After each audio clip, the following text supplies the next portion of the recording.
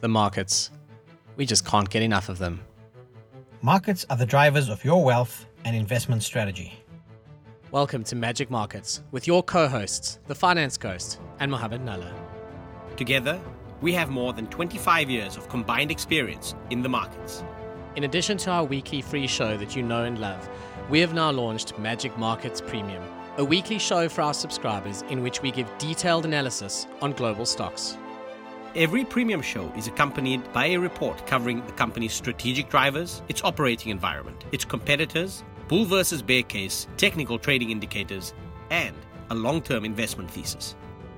At just 99 Rand per month, we are committed to making institutional level analysis affordable for all investors and traders. Visit magic-markets.com to go premium and unlock your full potential in the markets. This podcast is brought to you by Anbro Capital Investments. Invest in the future, invest in growth. Visit investinunicorns.com to learn more. The Unicorn portfolio is managed by Anbro Capital Investments, an authorized financial services provider. This podcast is for informational purposes only and is not financial or investment advice. Please speak to your personal financial advisor.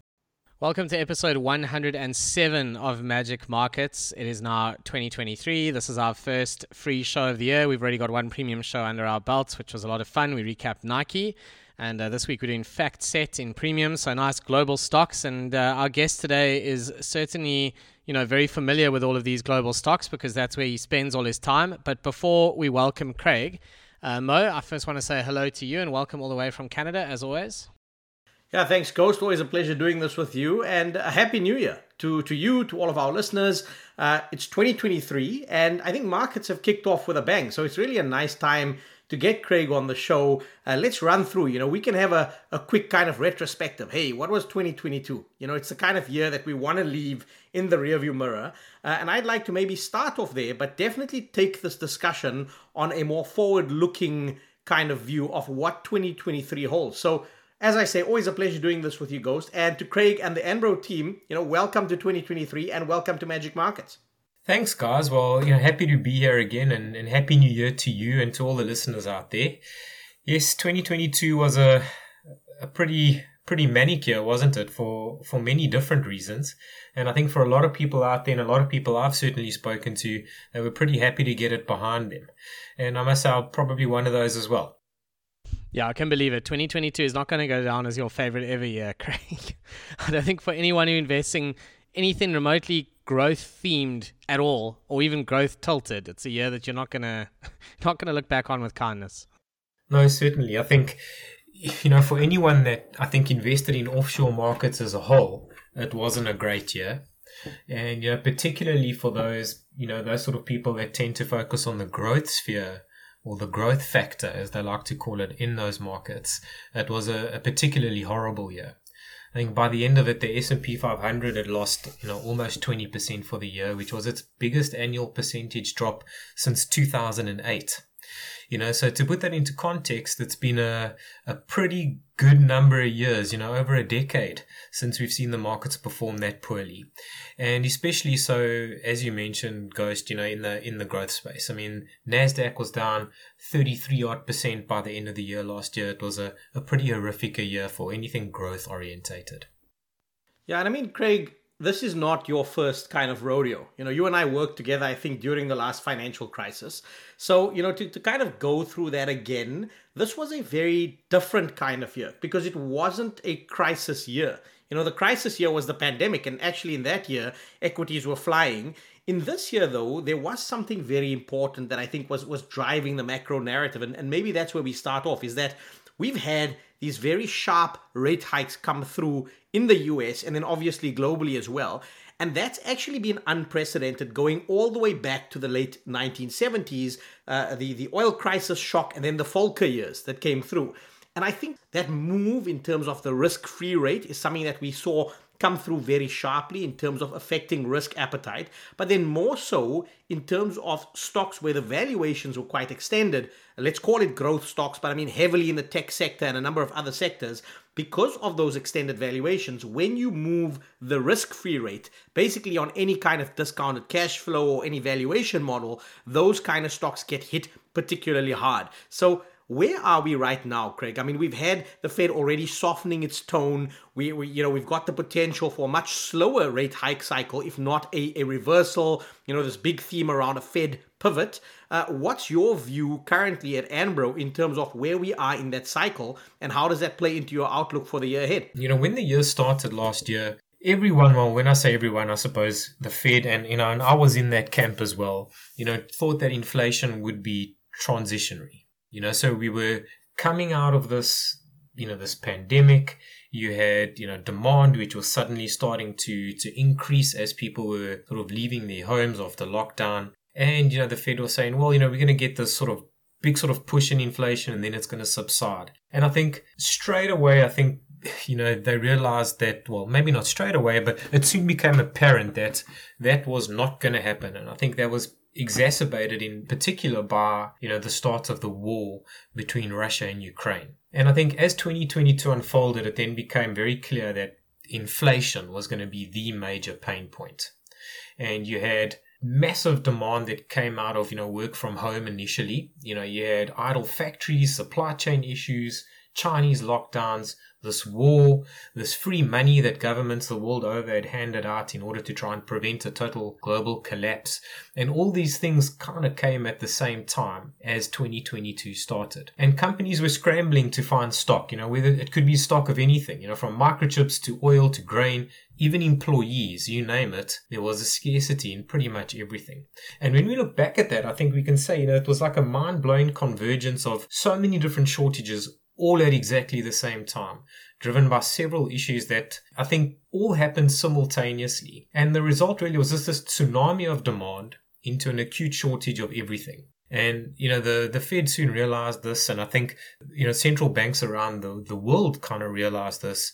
And it's something we allude to in our note, which will be coming out in the next few days. So, I urge guys to please, have a read. They soon became apparent that there was only one way to solve this, and this was to raise rates, and to raise rates rapidly. So, they were initially behind the curve, and they felt they needed to really get ahead of the curve. And that's where they just put the pedal on the gas, so to speak, and rate hikes started coming through thick and fast.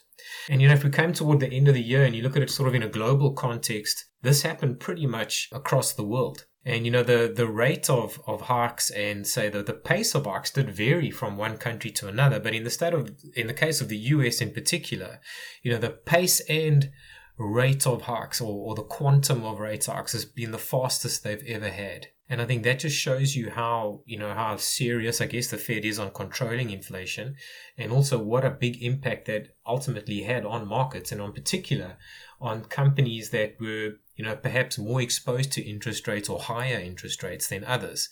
Now, in the growth space, which is, one of the flagship portfolios we have on the JSE now, the unicorn, as, we've spoken about many times before, those sort of growth stocks are seen as long duration assets because, your profits tend to come many years in the future, and initially companies are, investing heavily for growth.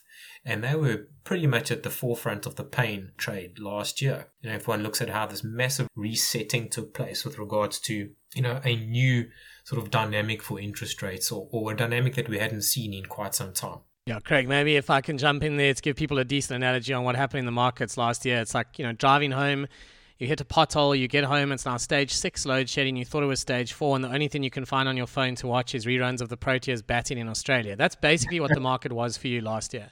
And it couldn't have been worse. Basically, nothing could have gone worse for, growth stocks. It was just this perfect storm. I actually wrote a column this week for FM around how, you can either run away from the markets, from the stuff, or you can learn from them. Mm. And I actually think in some ways it was a privilege to live through this. I'm not sure you'd share that sentiment necessarily given, just how deep in it you've been. But in some ways it's a privilege to have seen how inflation really works and what it does at an extreme, and how, rates can cause so much pain in valuation. Like it's not easy to see the stuff normally because it happens far more gradually. Whereas in the last year, what we've actually had is this perfect example of extreme stuff. And that's how you learn. Not you specifically, I'm just saying anyone listening to this podcast. That's how we learn about what these things do and how we prepare ourselves for the future, I suppose, because hopefully the worst is now behind you. Well, that's what we'd like to think, right? I think, at the end of the day, you're 100% right, Ghost. As Mo mentioned earlier, we worked together for our sins during the great financial crisis. And, we learned a lot from that experience. And, we then have all, as listeners and as investors, lived through a pandemic now, which is something very few people, I think, prior to our generation could have said that, that they had done. And now, we're going through another very interesting time where you've had a massive inflationary spike. And, as a result of that, a massive sort of increase in interest rates from a global context. Now, before we move on a little bit about, where we think the future is going, I mean, just to put this into context, the US raised rates 7 times last year. So did South Africa, so did countries like, Canada and Hong Kong and the Philippines and a few other sort of countries. But, other countries like Mexico raised rates 13 times. The UK, where I currently sit, raised rates 9 times. Australia was 8 times. It really was a global concerted effort where interest rates was rising pretty much across the board in an attempt to drive down, this inflationary beast, which had suddenly, borne its teeth in a way which is far more, I think, unexpected than anyone had thought. So, going forward now, obviously, something you've alluded to, Ghost, and Mo did a couple of minutes ago as well, is, where to from here? You had a lot of effort being put into sort of curbing inflation or trying to break the back of it, as, many central bankers, like to say or like to speak about. And now we're at the stage where, for all intents and purposes, it does seem as if, we've probably seen the top of inflation. And, and that can be, seen through a host of different barometers and checkpoints, which I think, we look at and I'm sure you guys do as well. So, the next step, I guess, is saying, well, where do the markets go from here? Where do economies go from here? And this is something, we've been chatting about for quite some time. And, it sort of culminated in our end of year investment committee meeting in December, where we said we need to start, having a very serious think about the implications of all of this and what this means, obviously, going forward. Because one of the massive issues which people have been talking about, and it's commentary that's consistently, or a theme that's consistently around any sort of cycle, is that central banks tend to be backward looking, not forward looking. And you've had this very sharp, as we said, probably the fastest pace of US rate hikes in history. And they're still pretty much thinking that they're likely to keep going at least another 1 or perhaps at least another 2, hikes from here. The rest of the guys out there are saying, well, perhaps we need to actually just wait a little bit and see what the impact of all last year's rate hikes are going to be on the economy, both US and global, before we get too carried away with, inflation still being high. What does this mean for, economic growth and the potential for a recession? Yeah, Craig, I want to jump in here because, to your point, you're absolutely spot on in that markets tend to be forward-looking, whereas policymakers tend to be backward-looking. And this results in these very important timing differences. I mean, if you look at the narrative in the headline more recently, it's kind of been, it's the recession is coming. But the fact of the matter is that, when you look at how markets tend to behave, markets front load that recession. You could argue that a lot of the pain we've seen come through in equity markets, in risk assets, have been tied to the fact that this recession was kind of in the headlights for quite some time. Now, if you take that, if you assume that's the case, inflation's potentially peaked already, that policymakers may overstep that somewhat, what are the implications? And I'll tell you why I throw that in there, is that when I look at this from a macro perspective, when you see, for example, the fact that we may be in the recession and, that's where the economic cycle is, the market cycle, and I'm going to borrow something that our previous guest on the show, it's a guy by the name of Marco Papic. For those of you who haven't listened to the show, go and check out the last podcast we did. It was a great one on geopolitics. But Marco's Canadian, and so he used this phrase of saying, you've got to skate to where the puck is going to be, not where the puck is. And that's an ice hockey terminology. But I think that's what we need to do on markets. Because if you do that, then arguably right now, you should be positioning into consumer discretionary stocks. You should be positioning into, for example, materials or commodities as you're positioning for the uptick in the market cycle that's likely going to come, because obviously the economic cycle's backward looking and lagging. What's your view on that? What's your view on some of the sector-specific themes as we stand right now at the start of 2023? Well, this is my view, and obviously, people will have different views out there, but, the sort of Anbro House view at this point is we don't think the market pain is necessarily over right now.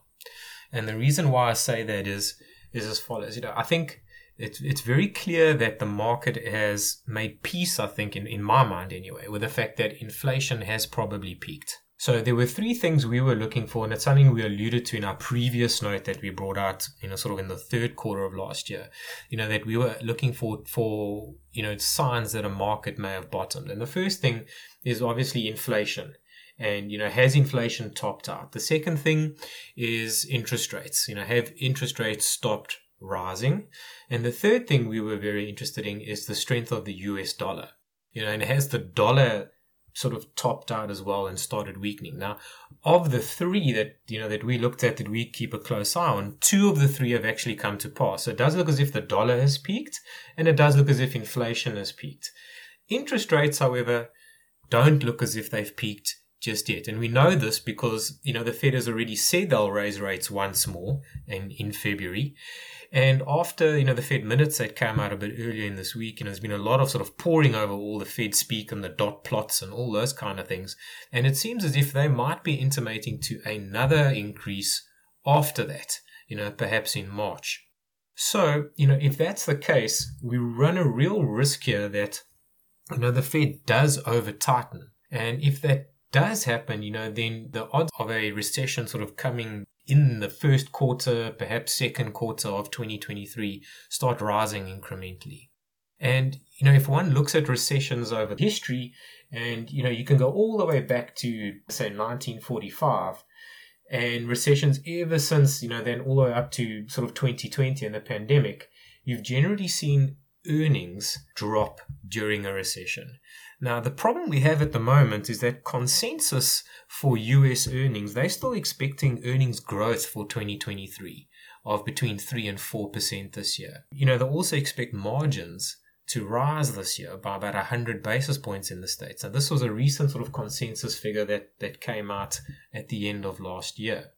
Now, those two kind of things don't really gel with what we're seeing, I think, on the ground right now, with all the data that's coming through about, the massive sort of slowdown we're seeing in the economy, consumer spending, which seems to be sort of creaking, consumer debt, which is, starting to push back up again. It feels to me that the market might still be too optimistic on earnings for 2023. Now, the implications for that, I think, are, we might get a quarter one or quarter two slip in the markets once again as this whole sort of recessionary phase, if you like, is digested and accepted by the market. And I think that's then probably the time, where one needs to be very aggressive and move into your best ideas and position for what will ultimately, I think, be a reduction in interest rates by the end of 2023 in the US. So this is quite a bold prediction. I understand that. I think a lot of other people out there clearly, would have a different view to what we have at Anbro. But what we're thinking is the first 6 months is probably going to be quite volatile this year. You might see some market drops and bear market rallies and all that kind of thing. But at some point during this time, you might get this flush out trade if the US goes into recession. One of the things we look at obviously is earnings on the S&P 500. If earnings are still going to grow by 3 or 4% this year, you're sitting then on an S&P 500 PE of probably, 16 or so, which is fair value, not necessarily cheap. If the, recessions do impact earnings and the average sort of decline in earnings over all the recessions since 1945 has been as much as 25% decline in earnings. If that does happen, then there's a case to be made for, one last sell-off in markets, maybe another 10 or 15% pull down to somewhere like 3,300, more or less in the S&P 500. And if that's the case, I think that will be your final sort of flush out trade because, the Fed's going to start getting seriously stressed about, I think, what they'll be seeing in the economy if that happens. And, a big clue, I guess, is going to be the next sort of batch of quarter four earnings, which are going to start coming out in the next couple of weeks. And, what guys are going to say or CEOs are going to say they've seen over the Christmas and festive season sales and all the rest of it. And, if those outlook statements start looking poor, you're going to start seeing a big downgrade in earnings expectations. And I think that may be the catalyst for one leg, one last leg lower before, we start positioning ourselves for, potential rate cuts and then the start of a new bull market. Craig, something I wanted to ask you, a lot of the stocks in, and specifically the unicorn portfolio, which is the growth sort of portfolio, because of course you guys have got the, dynamic compounding portfolio, which I also want to touch on just before we sign off. It's something we talked about at the end of last year, and I'm keen to see where your progress is with that. But are you seeing a bit of a maturity coming through perhaps from some of the executives around costs? I mean, obviously, I know for a fact the companies that you like investing in generally have quite strong balance sheets. I know that's one of your criteria. So they would have had quite strong balance sheets to carry them through a tough year last year. Hopefully they raised money in the peak. I mean, that's how companies should use a market. You raise money when it's hot. You don't raise money when it's horrible. That's when you shore up your balance sheet and you just weather the storm. Are you seeing any kind of change in management team approaches towards specifically costs, margins, maybe free cash flow, not just chasing revenue growth at all costs? Yes, certainly, Ghost. I mean, there's, the market pretty much came out last year and said to any growth business, you guys have to be a little bit more vigilant on the cost base. Now, the problem I think a lot of these growth companies had was, there were several issues. I think going into the pandemic, they weren't expecting the sort of demand that just sort of exploded, for all kind of products and services in the IT or tech type space. That then resulted in a massive increase in spending on a whole host of issues. And one of the issue, or one of the, the particular cost items, if you like, that rose rapidly were staff costs and employee costs. Coming out of the pandemic, you still had the tailwinds of low interest rates, consumers, flush with cash and massive demand. These companies, I think some of them anyway, made the mistake that these sort of times would last for longer than they ultimately did. And so kept spending on particularly, high cost employees. And one thing you've certainly seen in the last quarter of last year was that has changed. And I mean, a lot of it's happened in some of the big names, that we all see on the news on a daily basis, like Amazon and Meta, Apple even cutting jobs.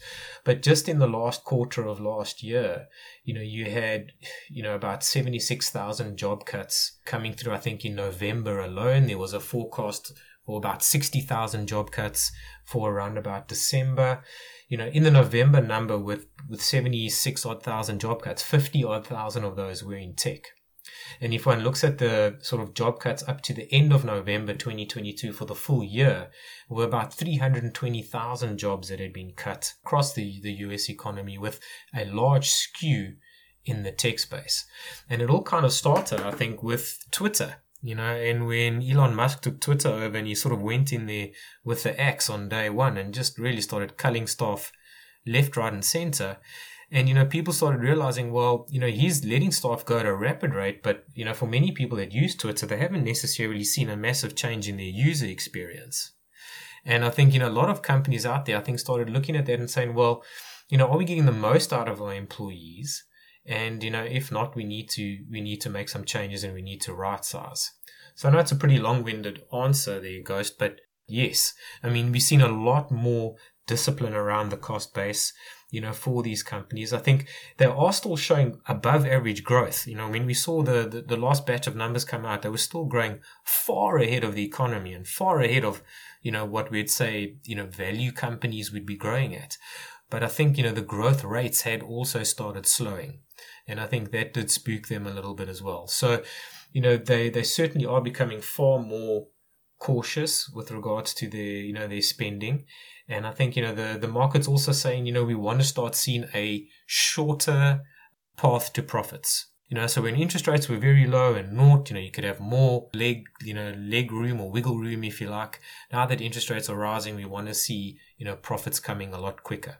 And companies are starting to respond to that, certainly. Yeah, Craig, I think, on the jobs picture, it's been so interesting because as you indicate, in the tech sector, you've had these massive layoffs. If you look at it on an aggregated level, if you looked at, for example, non-farm payrolls in the US, those have been kind of rising still, but the mix of that has changed fundamentally. I mean, on the most recent number, you saw the uptick come through in other sectors like leisure, for example. So maybe, a change in consumer spending patterns. People have come out of the pandemic and they've been spending more on now lifestyle orientated stuff rather than kind of tech or conventional retail. So a lot of interesting kind of, let's call it sector or subsector themes emerging. Where I want to go with this comment is actually throw a question forward to you. So if we rewind to last year around this time, there was a lot of hype around specific sectors. And some of those came through in terms of, medical or med tech type of companies, lots of hype around that, genomics, and we saw companies with these really extended valuations,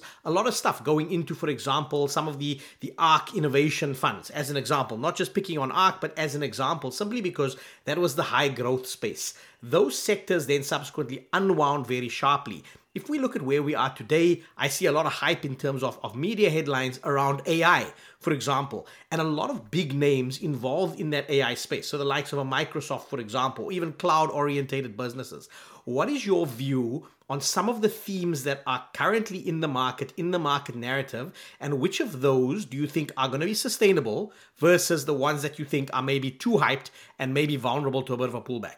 Sure. Well, I think, if one looks at, say, the growth space as a whole, and and one looks at, say, the tech sector specifically, and your comment around AI, I think there are very few companies which are listed in the States which are purely AI orientated. And as you rightly said, Mo, Microsoft has a stake in this this new AI phenomenon which everyone is talking about, and ChatGPT, and I think that is a meaningful stake in terms of, quantum and value. But in terms of the size of the business as a whole, it's not necessarily enough to, I think, to cause any real concern. I think the big cap tech stocks are probably going to be more concerned this year about their cloud-based businesses. And you're starting to see growth rates slow down in the likes of, Microsoft Azure, Amazon Web Services, and the like. And I think, that's the big issue that a lot of analysts are worried about, with those stocks in particular. I think when one looks at things like cybersecurity, for example, I mean, that's not a trend that's going to be going away. We're not too stressed about that. If you look at even things like, microchips, the demand for them is still phenomenally strong. And there's a new sort of massive trend in chip technology, which is going to be sort of rolled out over the next sort of 5-10 years. And we think, a company like NVIDIA and AMD, play very nicely in that space. And so does someone like Taiwan Semi and ASML. So I think one does have to be very specific in terms of where it is you're looking for your exposure now, but there certainly is still going to be, above average growth rates to be had out there. When it comes to the med tech space in particular, I think, one looks at biotech stocks as a whole, and I mean, without going into any sort of specific names, but if you look at the sector as a whole, I think 90% of those companies, and I mean, I stand to be corrected, but are trading below cash balances on their balance sheet right now. So you've had a massive drawdown in share prices there. And obviously, a lot of these companies sit with a lot of cash, and a lot of that cash is just poured into R&D. And, there's upside that comes if they come across a vaccine or a new technology, if you like, that, that helps change the face of the market that they're in. But I think the mood has been so dour on a lot of them that they're actually trading below cash multiples. So one's got to be, I think, selective there, but there certainly is a lot of upside potential there. I think ironically, some of the biggest risk to earnings might be in places that, we don't necessarily think, and that could be something like the energy space. Last year, you saw a massive ramp up in energy prices, and, the big cap energy stocks obviously saw earnings rocket and profits soar on the back of that. But looking at it now, natural gas prices are all the way down again. Oil prices are all the way down again. And, they're probably, in terms of like cyclical earnings, if you like, one of the sectors most at risk to earnings sort of slowing down or perhaps going negative.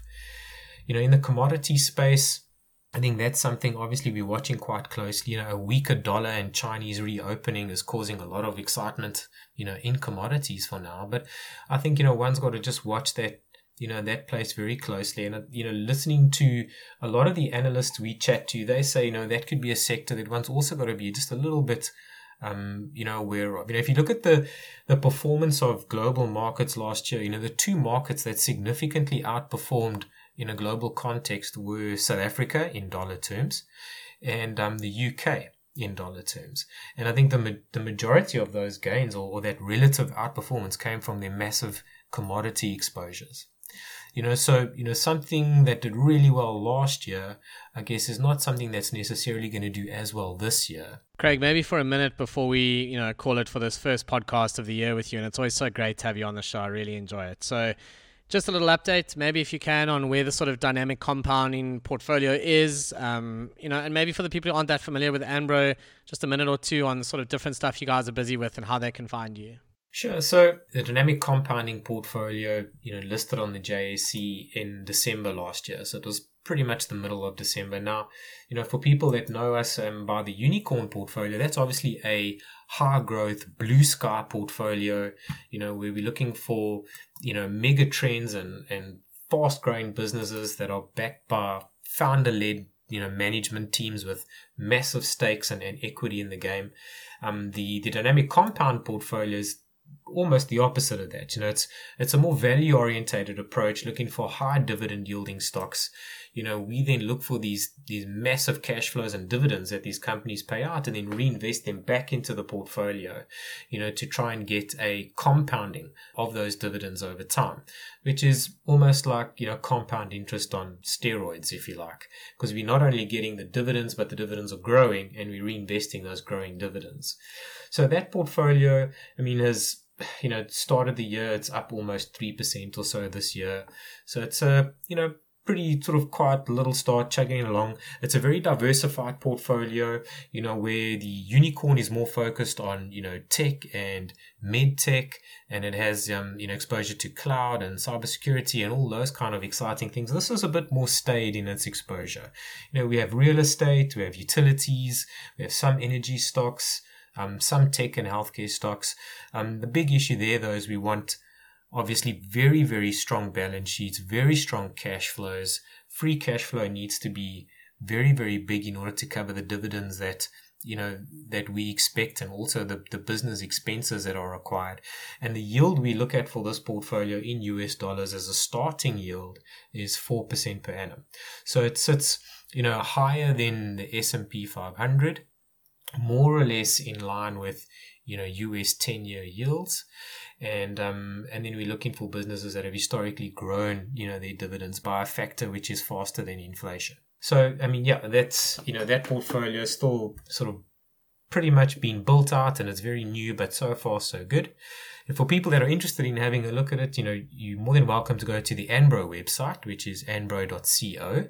And, we have links there to both portfolio websites for, for people that are looking for a bit more information on it. Otherwise, happy to, reach out and chat to anyone that's, looking for more info on them.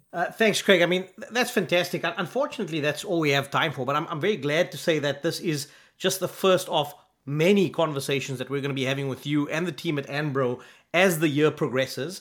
I think because we're wrapping it for today, all I'm going to say is good luck, Craig. We've always enjoyed the fantastic conversations we've had with you. The fact that you guys are willing to share your ideas, your thoughts with us, with our listeners, and let's see how the year progresses. But all the best on building out both the dynamic compound portfolio as well as with the unicorn portfolio. And again, to the listeners, you can find them at anbro.co, or you can find myself and Finance Ghost as well as Magic Markets at Magic Markets Pod, that's one word, or at Mohammed Nalla, or at Finance Ghost. But guys, until next week, same time, same place. Thanks, Craig, and thanks for being on Magic Markets. Well, thanks again, guys, for having me. Always happy to be here, and good luck for the year to everybody out there. I hope it's happy and healthy. And, looking forward to, seeing how this year progresses and to, chat more about these sort of crazy forecasts that I made a bit earlier and just see how they unfold as the year progresses. Thank you, Craig. It's great to have you guys back, and certainly it's going to be a better year for you. I'm sure it's going to be. So we look forward to that. Thank you. Thanks. Cheers. This podcast is brought to you by Anbro Capital Investments. Invest in the future. Invest in growth. Visit investingunicorns.com to learn more. The Unicorn portfolio is managed by Anbro Capital Investments, an authorized financial services provider. This podcast is for informational purposes only and is not financial or investment advice. Please speak to your personal financial advisor